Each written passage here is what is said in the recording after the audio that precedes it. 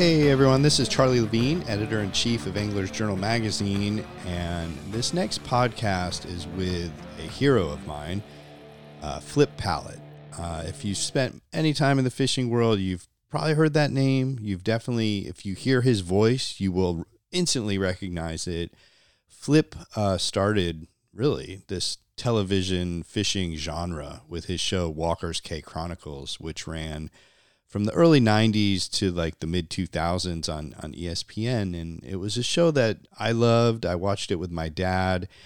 I just felt it, it was a different take. It wasn't just about the reeling in a fish or catching a fish. It was really about the places, the adventure, the people, all these different sides of the sport of fishing, not just fly fishing or offshore fishing, but fishing.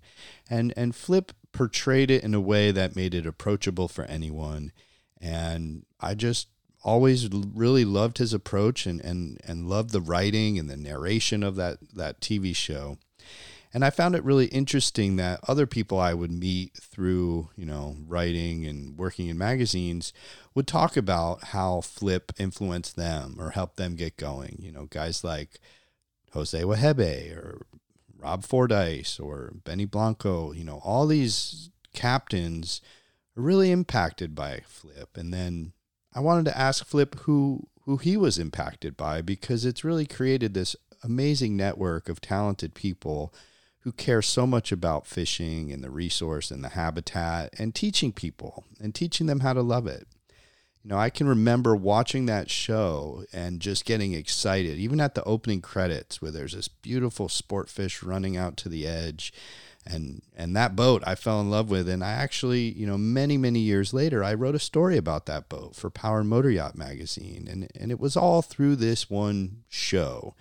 And so having the privilege of talking with Flip and in his home, sitting outside, there's some bugs buzzing and animals bumping around, and, the audio was probably not the best, but I don't care. It was such a cool day. I really hope you enjoy this chat with Flip, and make sure to look for an article I'm going to put out in an upcoming issue of Angler's Journal about him and his many contributions to the sport. If you like this podcast, please subscribe so you never miss it, and check out anglersjournal.com and sign up for our newsletter, and please pick up a subscription. So without further ado, here is the master himself, Flip Pallot. Flip Pallot. I don't even really know where to start. I think me, like a lot of people who grew up watching you and seeing pictures of you do all these cool things over the years through your shows and all this stuff, and just hearing your voice, it is such an honor for me to be sitting here next to you and be able to interview you. I know you're a pretty private guy, and I just want to start by saying thank you. Thank you for letting me do this, and thank you for letting me come to your place, which is amazing here. It's so good to be sitting down with you. You're more than welcome. I'm the one that's honored, and evidently I've got you fooled. Me and millions of others, I would guess.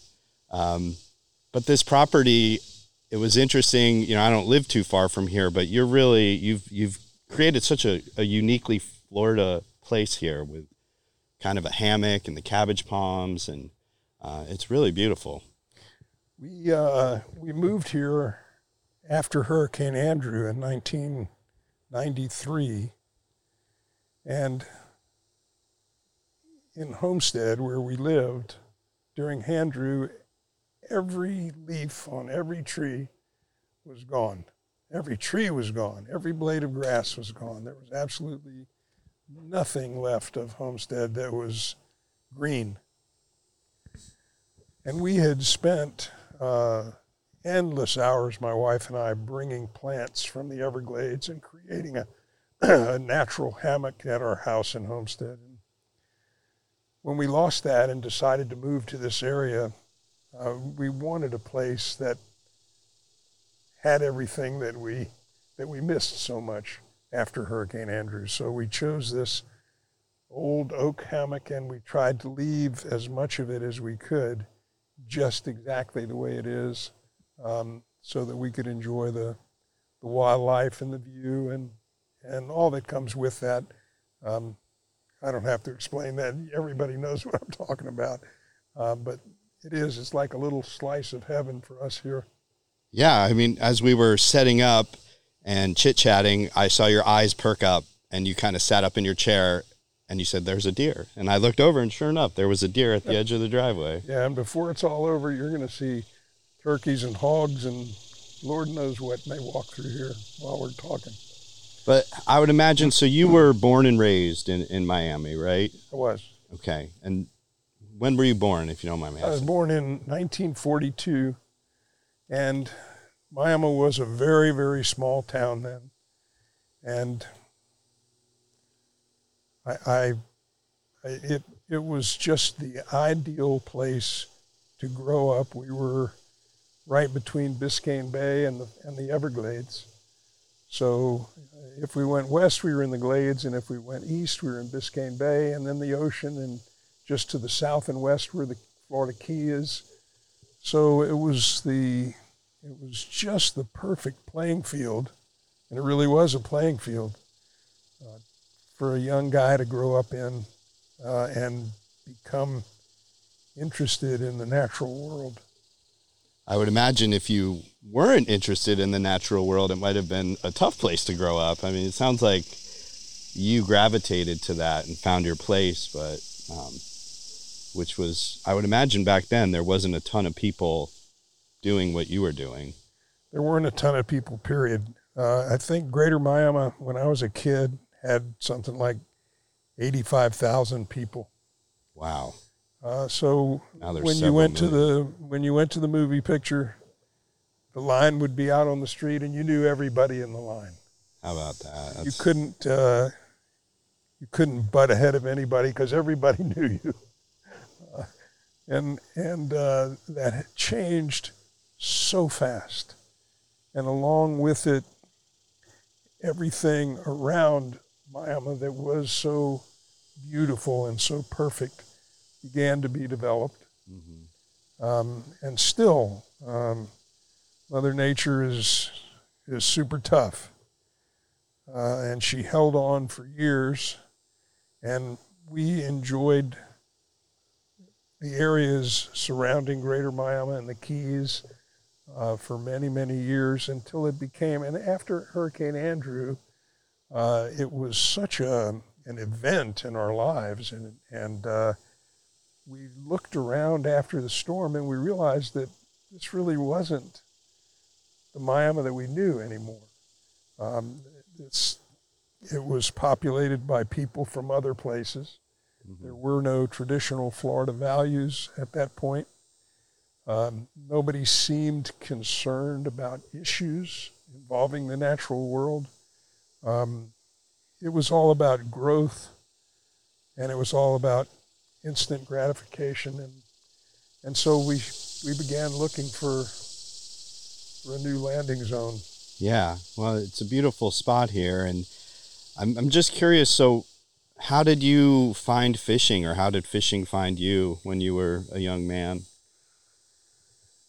Well, everything was water in South Florida. I mean, and every puddle had a fish in it. That's great. It was really, really unique. And I think fishing for me really started more at a summer camp that I attended as a little kid. And I remember catching a brim, very small brim, silver dollar size, off a dock at the camp. And as I was lifting it out of the water, a bass ate it. Oh, wow. And that was the beginning of it. Coolest thing you ever saw. Yeah, I clearly remember every inch of that occurrence. And that was the beginning for me of fishing. Okay. And did you have some family members or? No. No, it was, you just kind of had to figure it out. No, my dad was not a classic dad. He was a dad of those times. You know, he was just home from the Second World War. It was the first time in the history of America where middle-class people could have a mortgage or could buy a car. And so my dad was very busy being a provider more than, and he did not have the disposable leisure time. Neither did he have disposable income to be a pal. He was a provider, and a good provider, and very kind and nice and wonderful, but he was never my pal, and we never went hunting or fishing or bowling. He wasn't that dad. Okay. So I had to look. I mean, it was clear to me that I was not interested in, I was never interested in school or social events or anything like that. It was always the outdoors. It was always looking out the window, imagining what was happening outside. And so I had to look beyond my family members for role models and information wasn't there like it is today. The only place that information was available was from a mentor or a teacher, or there were 2 or 3 magazines that were available that dealt with the outdoors. There was Sports Afield and Outdoor Life. Sure. And another magazine called Boy's Life. And that's where all the information was that was not provided by individuals. So, finding those people that were willing to share and willing to, have someone tagging along and, the extra weight and the extra was not easy. But eventually, for all of us, I think they materialize. We find them, or they find us. I'm not sure what the karmic strategy is, but somehow it happens. And I'm sure you were just like a sponge once you found it, just sucking it all up. Yeah, not probably worse. More a pest than a sponge. So who were some of your early mentors? I've heard you talk about Stu Apt a lot back in the day. Yeah, Stu was definitely in many areas of my life. Stu was a mentor. Stu, in a way, was always in my life. His dad and my grandfather were friends. Oh, no kidding. Yeah. And the community, as I said, was very small, particularly in their day. They immigrated there in the last of the 1800s, the early 1900s. So it was very, very small. And they knew one another, and they did business together, and they were socially friendly. And then I had an uncle on my father's side who was also friendly with Stu's dad and did business with Stu's dad. And so I always knew of the Apt family. They were very prominent, not socially prominent, but just in the sense that they were well known in the community. And so Stu, just about the time that I was developing this tremendous interest in the outdoors, Stu was just getting out of the Navy and went to work for Pan American Airways as a jet pilot. And he got laid off. He was also very interested in fishing and the outdoors. When he got laid off as a pilot, he became a fishing guide. And I mean, that intrigued me so much. I mean, I used to hear about him all the time, and when me and my friends would fish, we would see him in the distance in his skiff. He had one of the very early technical poling skiffs, real poling skiffs. We would see him on the horizon. We knew who he was, and we would sit and watch him and see where he went and what he did and how he did everything. And it was like being in a classroom, but not. And I remember some days we would secretly park on the highway on US 1 near his house on Little Torch Key. And we would sit in the car with binoculars, and we would watch him come out in the morning and load his boat and put the rods in the boat and put ice in the cooler, and we would watch every move. We dressed like Stu. Oh, wow. We acted like Stu. I mean, he was truly, we didn't know the names of baseball players or football players or basketball players, but we knew everything about Stu and others like Stu. And the guides were our heroes. Yeah. And the game wardens were our heroes. Game wardens then were it was a different world. I mean, they would sleep in the water all night long to catch you violating in the morning when the sun came up. And they all rode airboats in the glades, and so they were between the game wardens and the fishing guides, we had plenty of heroes. And then the hunters and the fishermen who were prominent at that time, became our real mentors. And in addition to Stu, there was a fellow by the name of Pete Peacock, who was a tremendous influence on me on the Everglades side, whereas Stu was more a mentor in fishing, and Pete more in hunting in the glades, and that's airboats and that sort of thing. And then as time went on, Stu got involved in filming, outdoor television in the early years, the American Sportsman and those sorts of shows.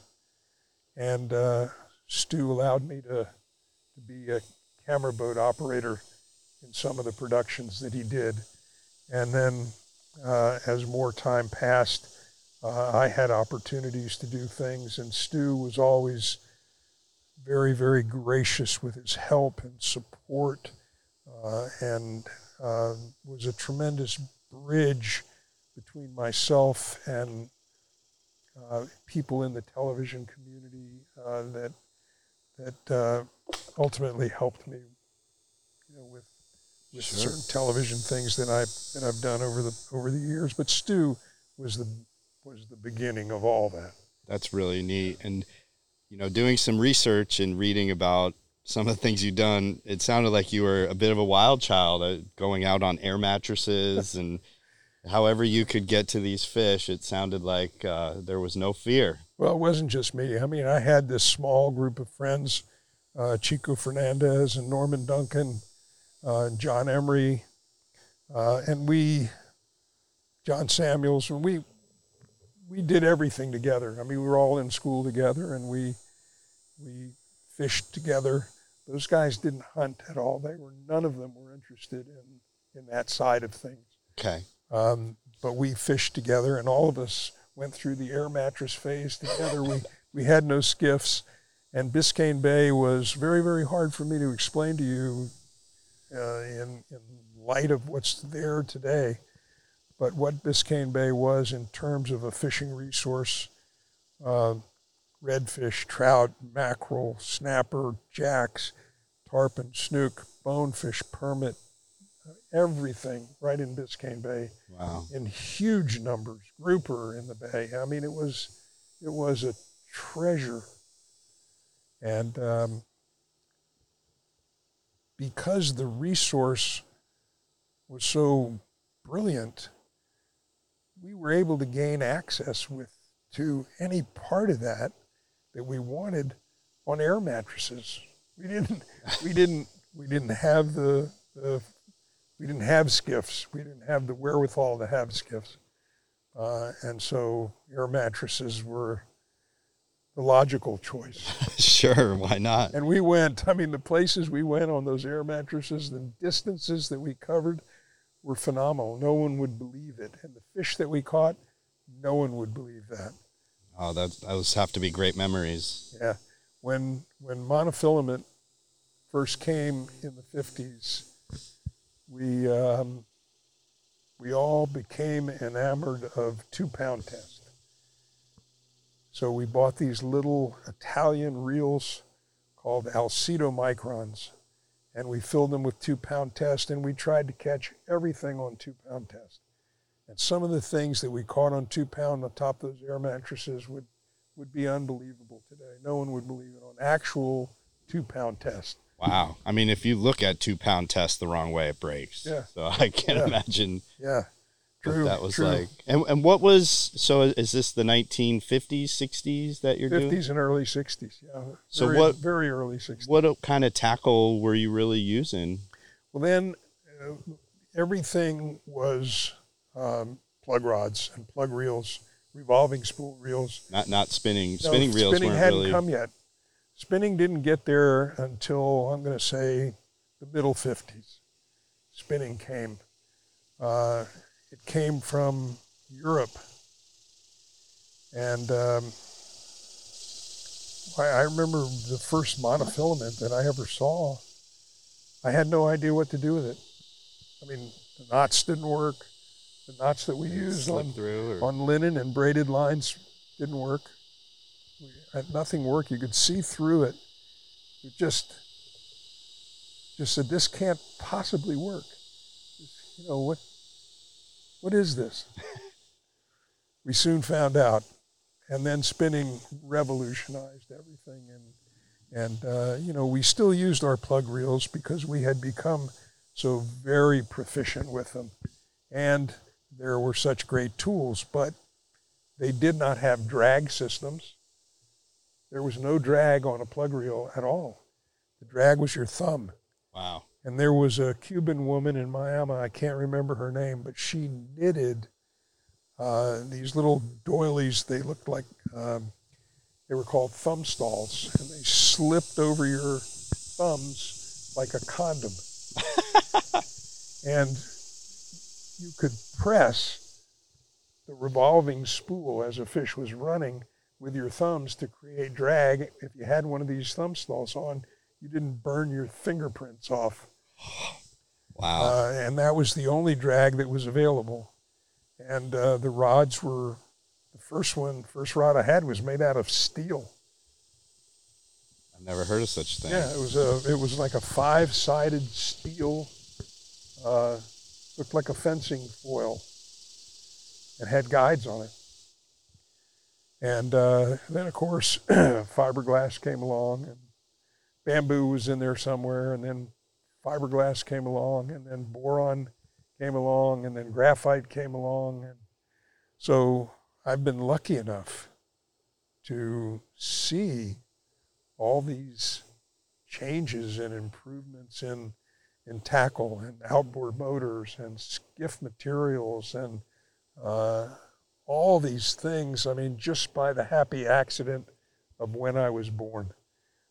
Because no matter what anyone experiences today, no matter how big the fish they catch, no matter how fast they go, whatever, they can never do the things that I've done or that my friends have done, because those times just don't exist. Those discoveries don't lie over the horizon to be made. Just very, very lucky. Wow, that's great perspective. And, you know, it seems you're very well known as a fly fisherman, and rightly so. But in watching your show, Walker's Cay Chronicles, you're just a fisherman. It seems you were doing everything. You weren't just doing one thing. So I don't know if that was part of from what you grew up doing, or do you still enjoy doing all the different types of fishing, or you absolutely, mostly fly? Absolutely, Charlie. I still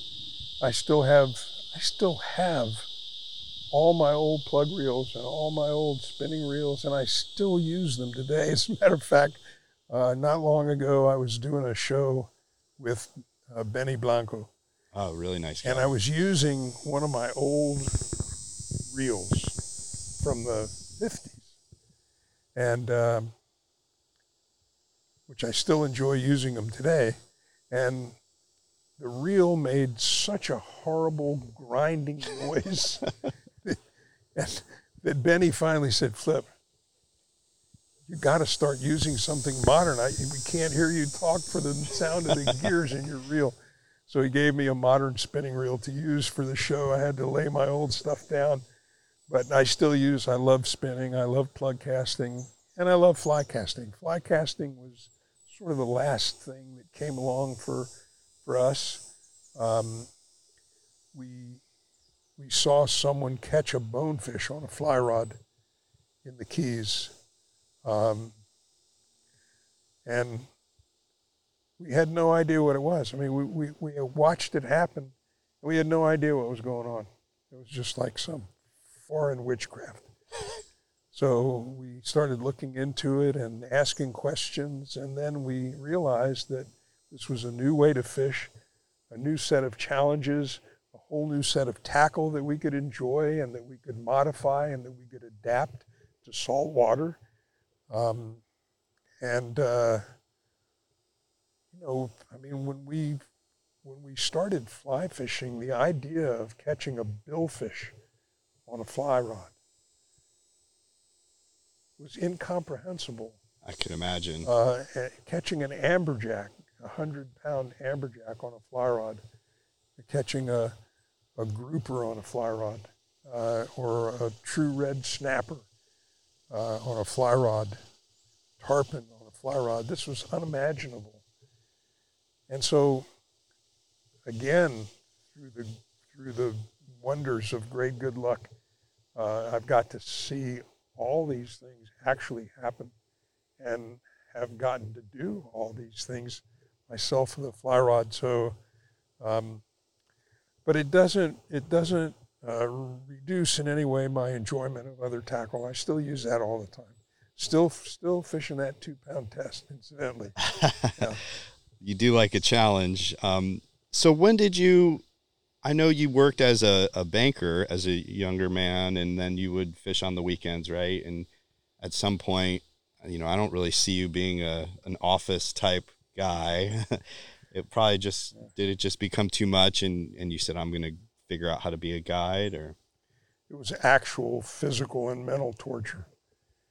Like a prison or something. Working inside every single day and looking outside and watching the morning go by and then watching the late afternoon come, and I was still at a desk. It was torture. And so at some point I gave it up, and I had a very, very brief stint as a retailer. I opened an outdoor shop for a couple of years and realized that was the worst kind of slavery.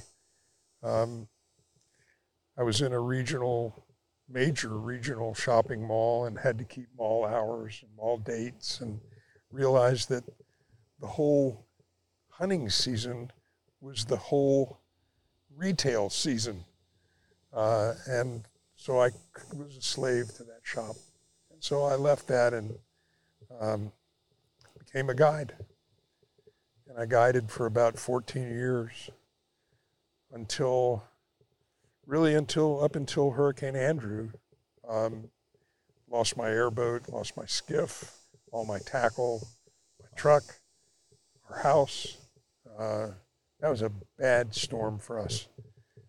We literally lost everything. But the biggest loss was a lifetime of photography in the Keys and the Everglades. I mean, I had images that are irreplaceable, and all that was gone. Yeah, that's sad. Yeah, it was terrible. But the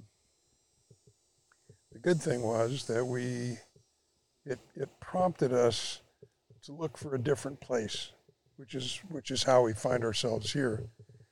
Diane was a flight attendant for Delta, and Delta had a base in Orlando. Okay. And I had guided up here. I had brought people up here to the Mosquito Lagoon and the Indian River and hunted in the woods up here quite a bit. So I was familiar with the area. She had a base in Orlando. So we just started looking for some ground that looked like Florida. And here we are. Now it's, 30 some odd years we've been here. Wow. And didn't you meet her she was a client, or she booked you to take her fishing? It was great. She called one of my best friends, who was a guide, John Emery. She called John to book a day. She wanted to catch a tarpon. And she called John and called him and called him and called him, and he never returned her call. So she went back to whoever it was that referred her to John. And she said, look, this guy never returns my call. Isn't there anyone else that can take me to catch a tarpon? And this guy gave her my name. At that time, I was guiding. It was summertime, and I was guiding in those first 6 years on the Bighorn River in Montana. And the Bighorn was open to white people. It was closed. The Indians had it closed off. But then they opened it up. They made a deal with the government, opened it up, and I guided those first 6 years. Oh, I didn't know that. Yeah. So I was just coming home from the summer out there. It was 2 weeks into the elk season, and I was just coming home, and Diane called about catching a tarpon. And so, I mean, I didn't have anything booked because I was just getting home, and so I said, sure. And she came walking down the driveway one morning to go fishing, and I looked down the driveway and I went, this is going to be trouble. And then, so we fished that one day, and then Lefty called me a couple of days later and said, I have to make a film of red fishing out of a canoe. He said, and do you know a pretty girl that would be interested in? I said, yeah, I do. So I remember Lefty was in a canoe with Bobby Markowitz, a friend of mine, and I had asked Diane, and she said, sure.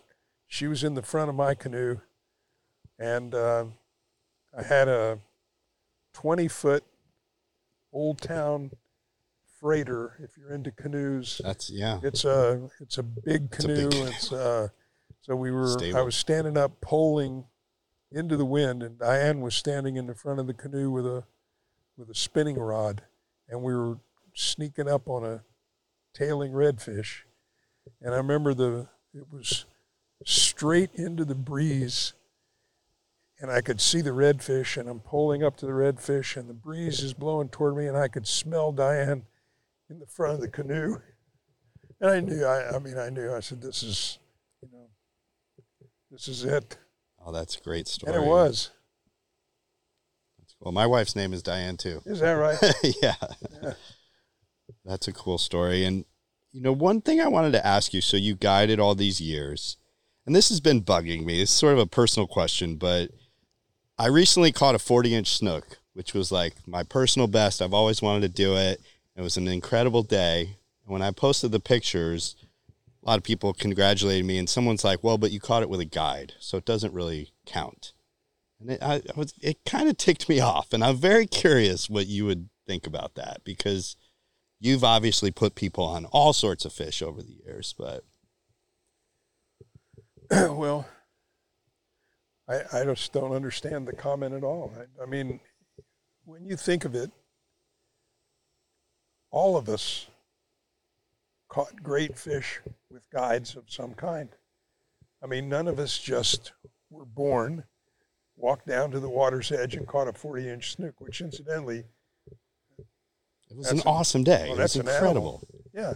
So that you were with a guide, I think, is wonderful. I mean, I don't understand the comment at all. Well, thank you. The guide did not catch the fish. No, and I'm sure you've become great friends with a lot of your clients, and it's some of my best buddies now I've met through hiring them to take me fishing, and you build these cool relationships, and then they go somewhere else, and you follow them, and it's part of why I love this sport and everything. Anyone who has never fished with a guide formally will never have the chance to understand that there is the possibility, if things go well, and things going well doesn't always have to do with the fishing, but there is the possibility that in that small skiff, over the course of a day or 2 days or a week, a relationship can form between an angler and a guide. And I know this because I've seen it happen many, many times over the course of 14 years in a 14-foot office with another person. This special alchemy can turn into a lifelong friendship and more. I mean, you can wind up saying things to a guide and he to you that would never be said in a confessional. Business subjects, life lessons, the sharing of tragic things. All this happens in that little skiff. And sometimes tremendous ideas are formed. And if you never allow that to happen or give that fire a chance to smolder, you'll miss something. Thank you for saying that. And you're right. It's sort of a safe space when you're on the boat and you find the right chemistry between the guide or the crew or whatever the case is. And yeah, I've had my most memorable fishing days probably because, and as you've traveled everywhere, obviously it's hard to just show up somewhere you've never been and just get on the fish. So you go with locals and you learn all that stuff. Well, here's the amazing thing that happens that tease this whole possibility up. And that is that the person coming fishing very often is coming on the day or few days that are the best days of his life. I mean, that are the happiest. He's away from his office, he's away from his business, he's away from the trials and tribulations of the day. As the boat leaves the dock, all that stays on land. I mean, he's at his very best. And the guide, I can only say this from my experience, but I was a guide because I loved being a guide, and I wanted to be a guide, and I wanted to be a guide every single day of my life. And that was the happiest time of my life, when I was doing what I really, really felt I was meant to do. And so the two of us, myself and the client, were at our very, very best. The other part of it is that if the client is a successful person, which he most certainly would be if he had the wherewithal to hire a guide for a day or several days. So he had a story. He had a path that allowed him to arrive at whatever station in life he was at. On the other hand, the guide enjoyed this incredible freedom that the client admired in some way. He may not have wanted to be a guide, but he appreciated this heady freedom that the guide enjoyed every single day. And so they both admire one another in some way. And so the rest of the chemistry just all has to do with intangible things that cause that spark to ignite. But the setup is this mutual admiration and the fact that you're happy being there, the client is happy being there. These might be the 4 days that he's looked forward to for a year while he was cracking someone's chest open every day. Yeah. And I've seen it happen many, many times. Someone comes from the business world, the high tension, whatever, and they get in the skiff on the first day, and it takes them a whole day to decompress a bit. Yeah. And then on the third day of a 4-day thing, then they start thinking about having to go home tomorrow.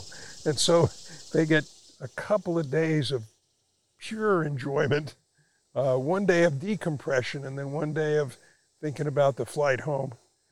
So it's very, very interesting. And You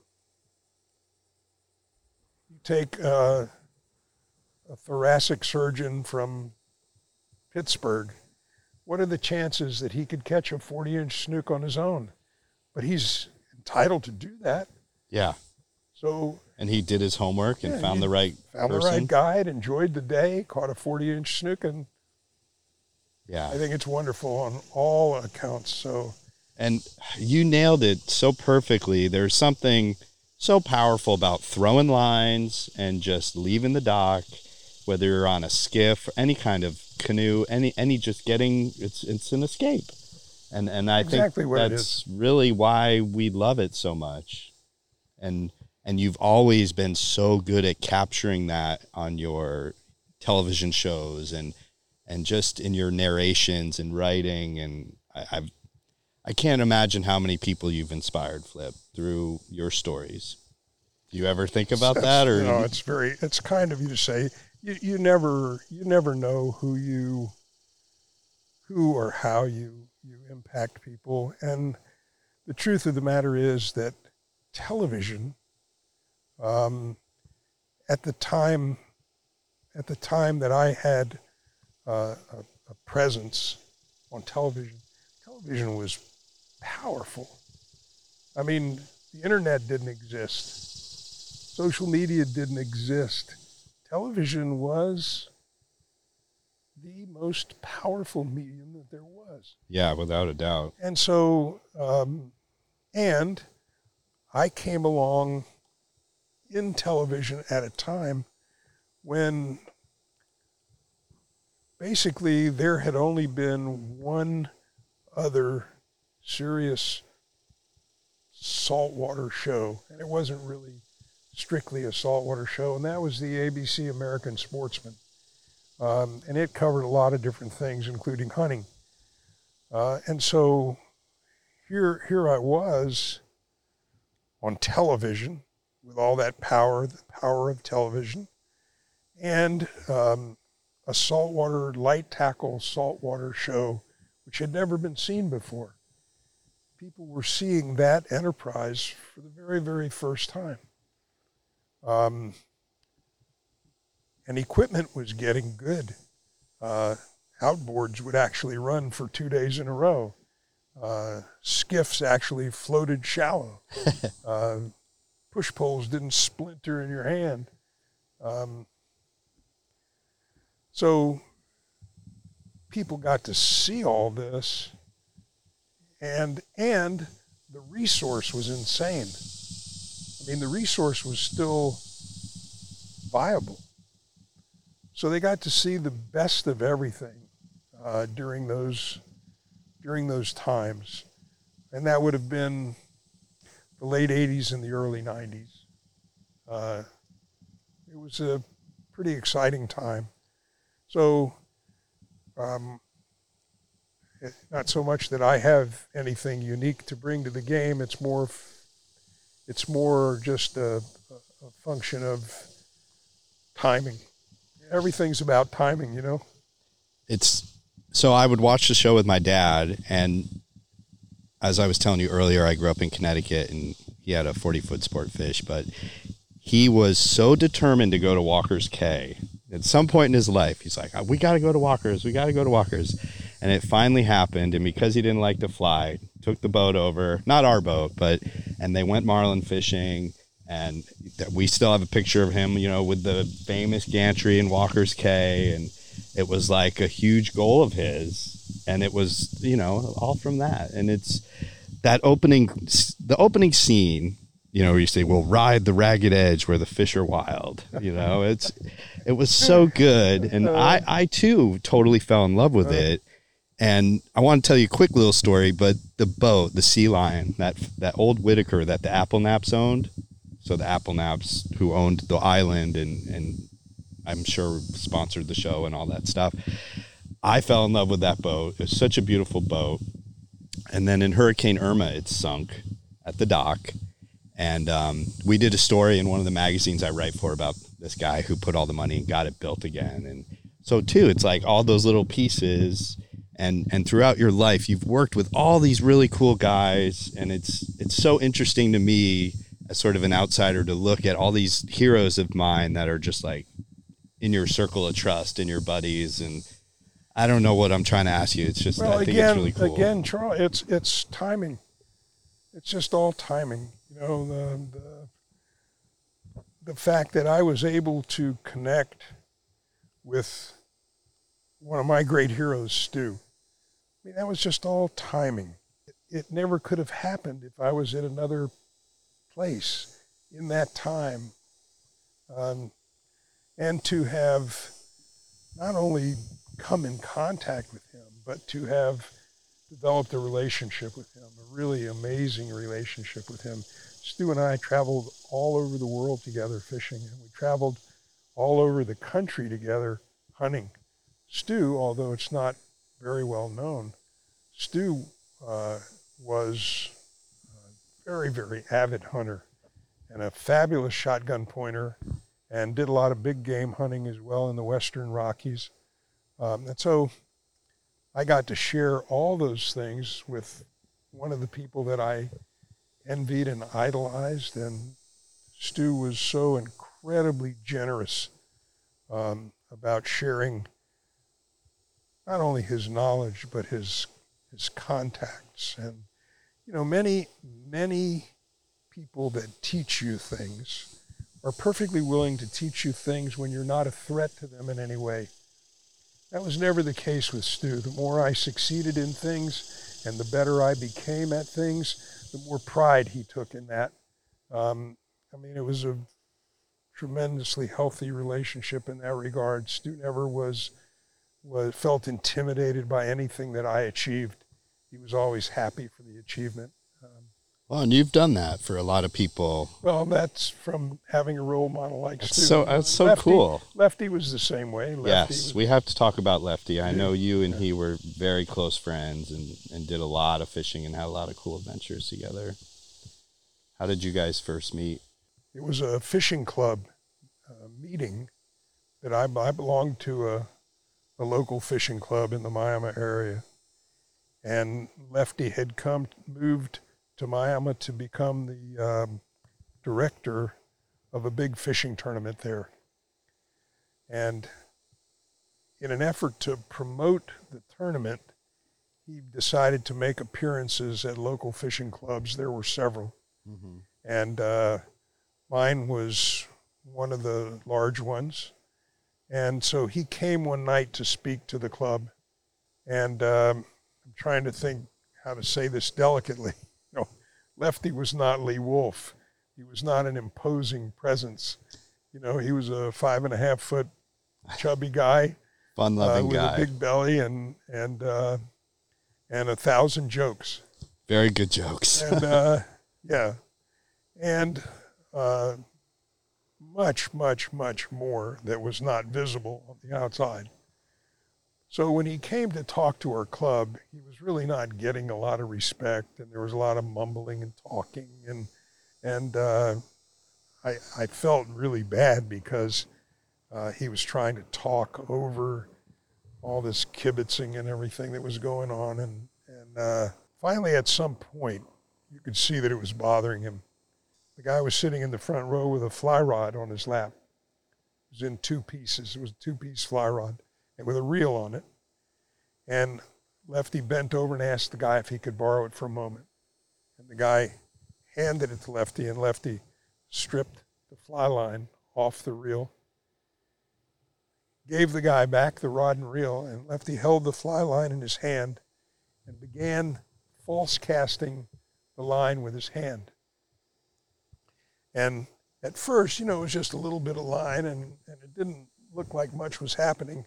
But he began shooting line, and now he was carrying a bunch of line in the air.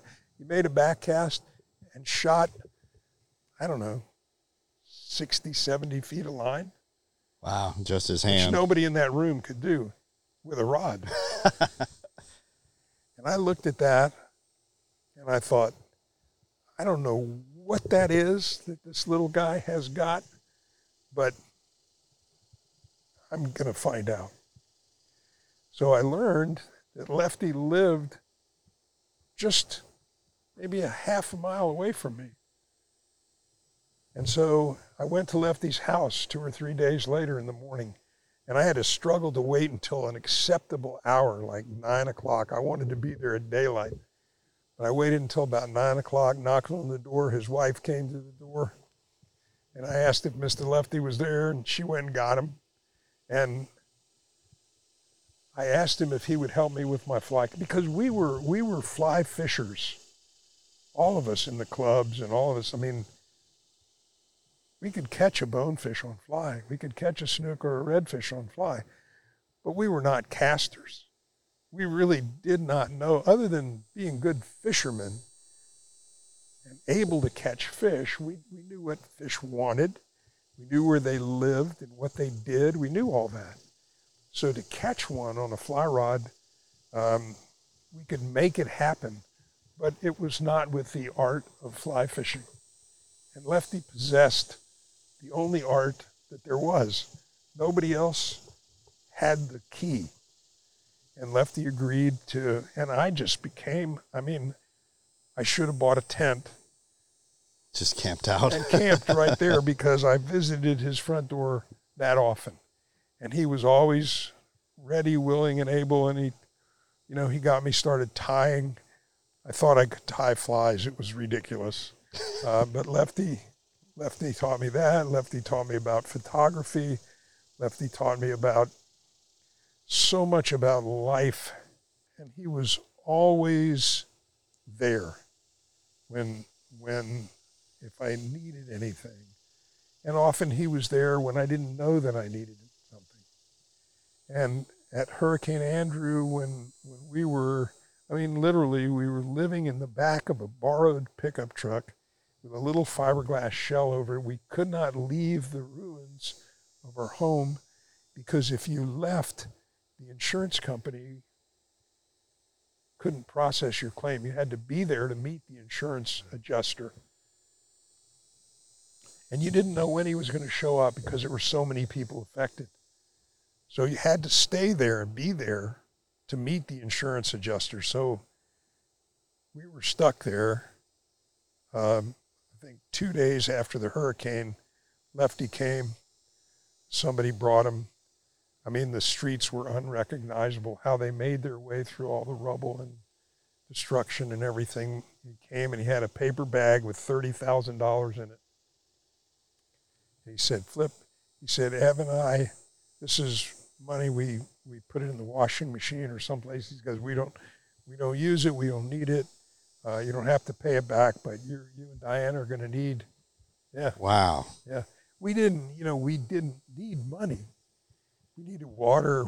We needed stuff like that. But Lefty was. I just say that because that was Lefty. That's amazing. Yeah. So Lefty was always there. Lefty is the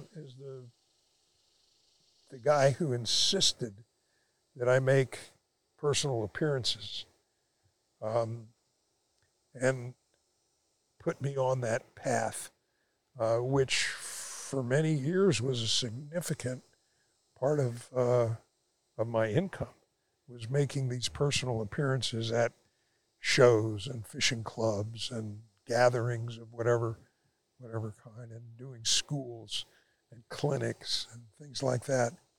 That was all Lefty. I had no way. I mean, Lefty. Oh, that's interesting. Lefty influenced all of that. And Lefty introduced me to so many people in the industry that I never would have gotten access to were it not for Lefty. You used the term earlier that resonated. The whole thing is very much like a tree. And the branches often go in the same directions and sometimes touch one another, and the wind blows and something else happens. And so Lefty was very much the trunk. That's a great. Yeah, when we were talking earlier, and as I was saying about all these people like Oliver White and Jose Wehebe and all these guys that you become friends with and influence them, like student to you, it's It's sort of like this family tree of badass fishing guides. Yeah, and you know what? They everyone you meet who's worthwhile influences you in some way. It's not that I influenced all these people. I've been influenced by each and every one of them. Yeah, as a writer, especially and a lover of fishing and fishing stories, you know, I gravitated towards Harrison and McGuane and these fellas in that special time there was in the Keys. And I would imagine you were a part of it or knew those guys. And just curious, again, you were kind of talking about how just a moment in time. And did you hang out with those fellas? And yeah. That must have been a special time too. Yeah, it was. That was, I guess, the zenith of the entire tarpon years, as far as I'm concerned, because it predated all the competitive tarpon activity. I mean, back in the days when all those guys were in Key West and the lower Keys fishing for tarpon, it was almost, it's very, very hard for me to explain the fraternal feeling that there was then. There was zero competition. There was enough room for everyone that was there because there were so few people there. And it was a time when you saw a skiff on the horizon and you could identify it. You knew that it was Steve Huff, or you knew that it was Stu, or you knew that it was George Hummel, or you knew that it was Ted Williams. You knew exactly who it was. And by their direction and the time of the tide, you knew exactly where they were going. Wow. So you were able to plan your deal around where you saw them sitting or saw them heading based on the time of the tide and so forth. And you could plan your day. And the fact that they were at any given spot didn't lessen your chances of having a great day or seeing fish. Today, every place that a tarpon could conceivably swim, there is a skiff. Sure. In a different sense, like if you get too close to someone, it could turn sideways a little or get ugly. And you don't really want to get close to anybody. Part of the joy and part of the experience is the solitude. That's gone greatly from the equation in these times. But back then, in those days, it wasn't a factor. There was always some place to go. The guides didn't have a spot that belonged to them. Okay. You were the first one there. That was your spot. It was your spot until you left. People gave you a very, very wide berth, and they were very, very considerate. And there was no competition. Nobody was in a tournament where money was involved and status was involved, and it made them envious of where you were or desirous of displacing you from where you were. I mean, it just, everything was different and better. Yeah, I could imagine. It sounds magical. Yeah, so to have been there every day and be able to tarpon fish like that every single day, and bonefish and permit fish, I mean, it was all the same. And it was those were the years of the trailer. There were only very, very few guides. I'd say less than a handful that were tied to a dock anywhere. Everybody was on a trailer, and everybody was all up and down the Keys. And you would launch in Islamorada in the morning because that's what the tides called for. And you would pull the skiff out, and you could be at Bay Honda in the evening launching again for a tide there, or Key West, or, I mean, it was nothing. The speed limit on the Keys was 70 miles an hour. And there was one traffic signal, and it was in Big Pine Key. Wow. Between Homestead and Key West. One traffic signal. Man. Well, now if you went 70 down that highway, you'd be in big trouble. Instantly arrested. But 70 miles an hour, and over these 2-lane bridges. So you could catch a different tide, like you're saying. Would you all also hang out in the evenings, or were you just too tired? And No. There were certain motels that people stayed at. Certain people stayed at certain places. Some people had homes there. It was very social. It was very small and tight, but it was very social. Everybody gathered at certain there were 2 or 3 restaurants in the Keys that served breakfast. And everybody would be at one of these 3 restaurants for breakfast, sitting around. You'd see there was one in Homestead, there was one in Marathon, there was one in Almirada. And depending on where you were fishing, you would eat breakfast with your clients at one of those places, and there were always a few private guys that were good anglers and that were part of the circle, the tree. I love that. Different time. Yeah. The last thing I really wanted to touch on, Flip. How did you get the nickname Flip? I think it was in the 50s, the last of the 50s. I was really, really involved in competitive swimming, and the flip turn had just been developed. I mean, nobody did. Everyone swam into the wall, touched the wall, turned around, and pushed off. Nobody did that flip turn. And my coach was one of the people that developed that turn. Oh, wow. And so I learned that turn very, very, very early in competitive swimming. And that's where it came from? Yeah, that's where it came from. I don't even know your real name. Philip. Philip. Yeah. Okay. And the other thing I wanted to ask you about was just innovation, and you touched on it earlier when you were saying about the outboards now and all these tools, everything.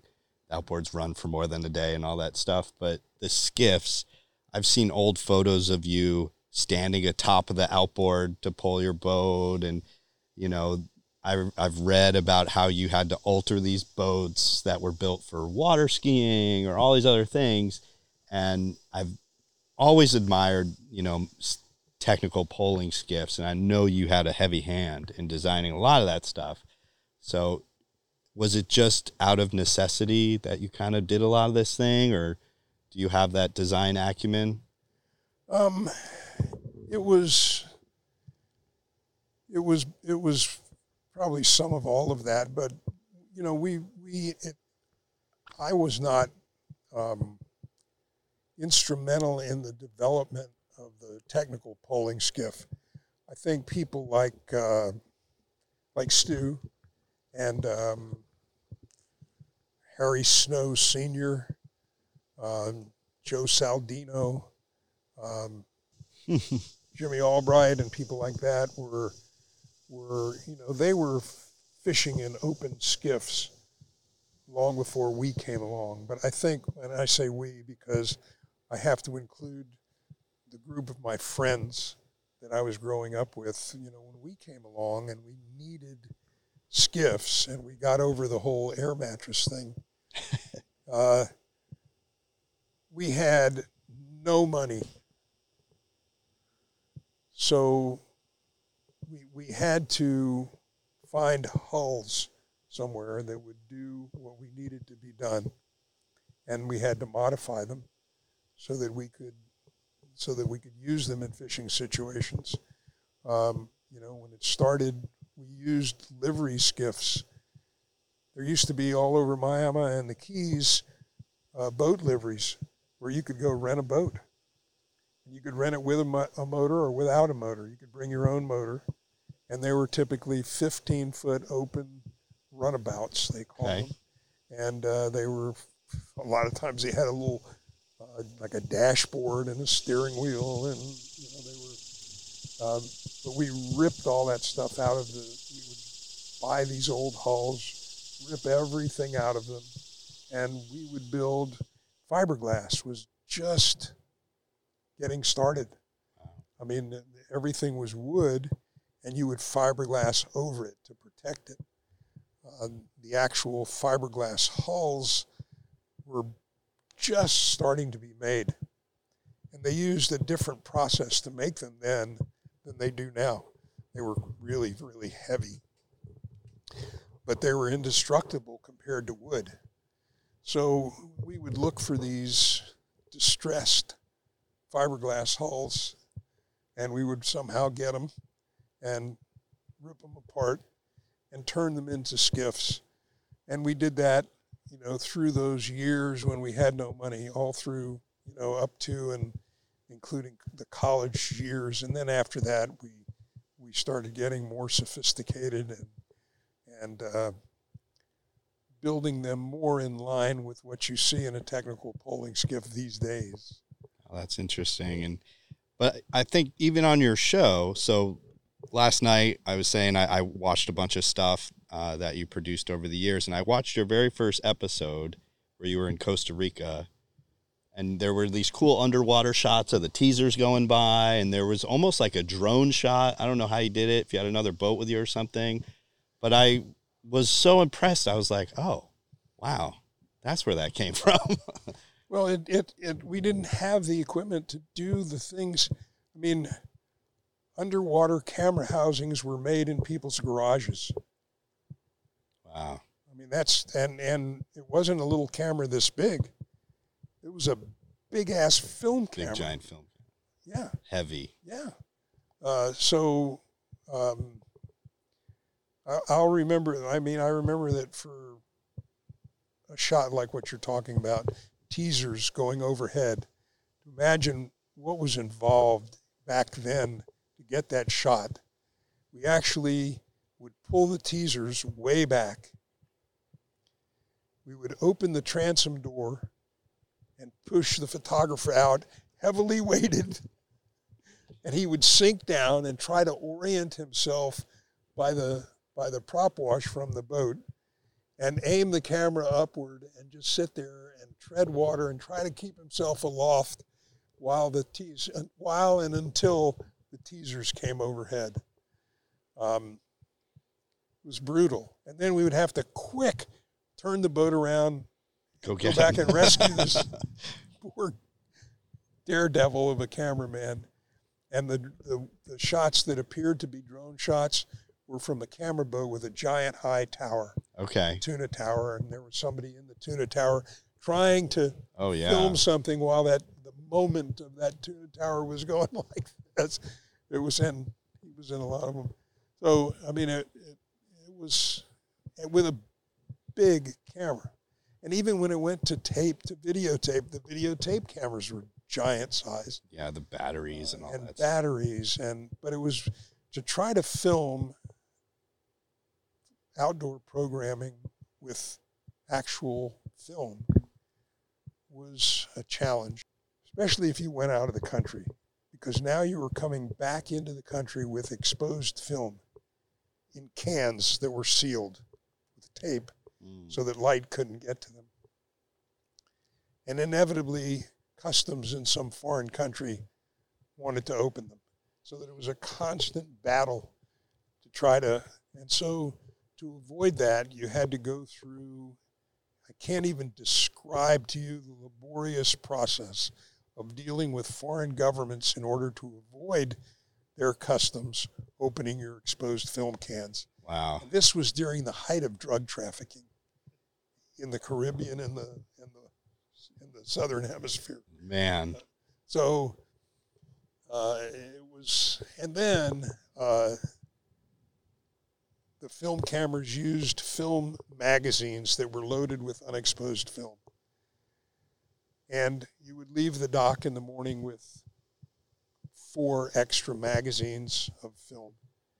But during the day, you would burn up all that film, and they would have to reload those magazines which involved first taking the exposed film out of the magazine and putting it into a can, rolling it up, putting it back into a can, and sealing the can, all in a light bag, a black cloth bag that had hand holes in it, and everything had to be done inside that bag without light. Wow. By feel. And then, as if that weren't hard enough, you then had to reload the new magazines with film and spool all that film onto the spools in the new magazines, and then seal up the magazines so that light couldn't get in them, and then take them out of the bag. I think they call it a changing bag. It was, today I watched somebody send up a drone. Yeah, Bing. Yeah, it's like run it from their phone. Unbelievable. Yeah, they run it from their iPhone, and the images are fantastic. Yeah. But the composition part of it, like having an eye and all that. Well, yeah, I can't brag about that myself. Then you had great people, because it was so much fun to watch. Great people, and they were very patient in teaching me so that I could learn the process and develop the eye, and the same went for writing the voiceovers. I had great people to learn that from. So, again, it was all timing. I mean, all that, it'll never happen again. Yeah. It can never happen again. Now it's better. I mean, all the equipment is better. The people are stronger, faster, smarter than we were, as it should be. Yeah, but the styles are different with so many mediums and social media and all these things. I don't know. A lot of it is great, and there's some people and companies making really, really good stuff, but a lot of it's sort of like infomercials or something. And that can't be helped. The storytelling that you accomplished was really Again, I go back to timing. When I was doing it, there was very little competition for sponsorship. Today, everybody's got a show. Everybody's trying to get a Ford. Everybody's trying to get a Tundra. Everybody's trying to get a pen reel. Back when I was doing it, so today, people that are producing outdoor television don't have nearly the creative control that I had when I was doing it, or that we had when we were doing it. We controlled everything. The sponsors were happy to be there. Yeah. Get the exposure. That's got to be nice. Now, let's just say you have a television show now, a fishing show, and your sponsor is Pen Reels. Let's just say Pen Reels. And they insist that you use Pen Reels. They insist that you feature them. They insist that you have so many minutes of time that shows these reels up close and in this angle, they control what you do creatively. Not only that, but now you complete that show. It's finished. It's in the can, as they say, and you want to show it next year on another channel or on social media. But now your real sponsor is Shimano. What are you going to do? That show is lost to you. Yeah. And that show is an asset that you invested money in. It's a different world. It is. It's a different world. I mean, I had it pretty easy. Well, and I guess there's good and bad to both, but it was magical stuff you did. And again, I can't thank you enough for letting me hang out with you. And I'm excited to write a story about you and get it in the pages of Angler's Journal. And I hope you don't mind, but I'm going to call the guys like Rob Fordyce and all these folks who really love you and get some of their stories about you. And I hope our readers look forward to it. I think it's going to be a really, really great piece. So thank you so much. My great pleasure to have you. Oh, this is awesome.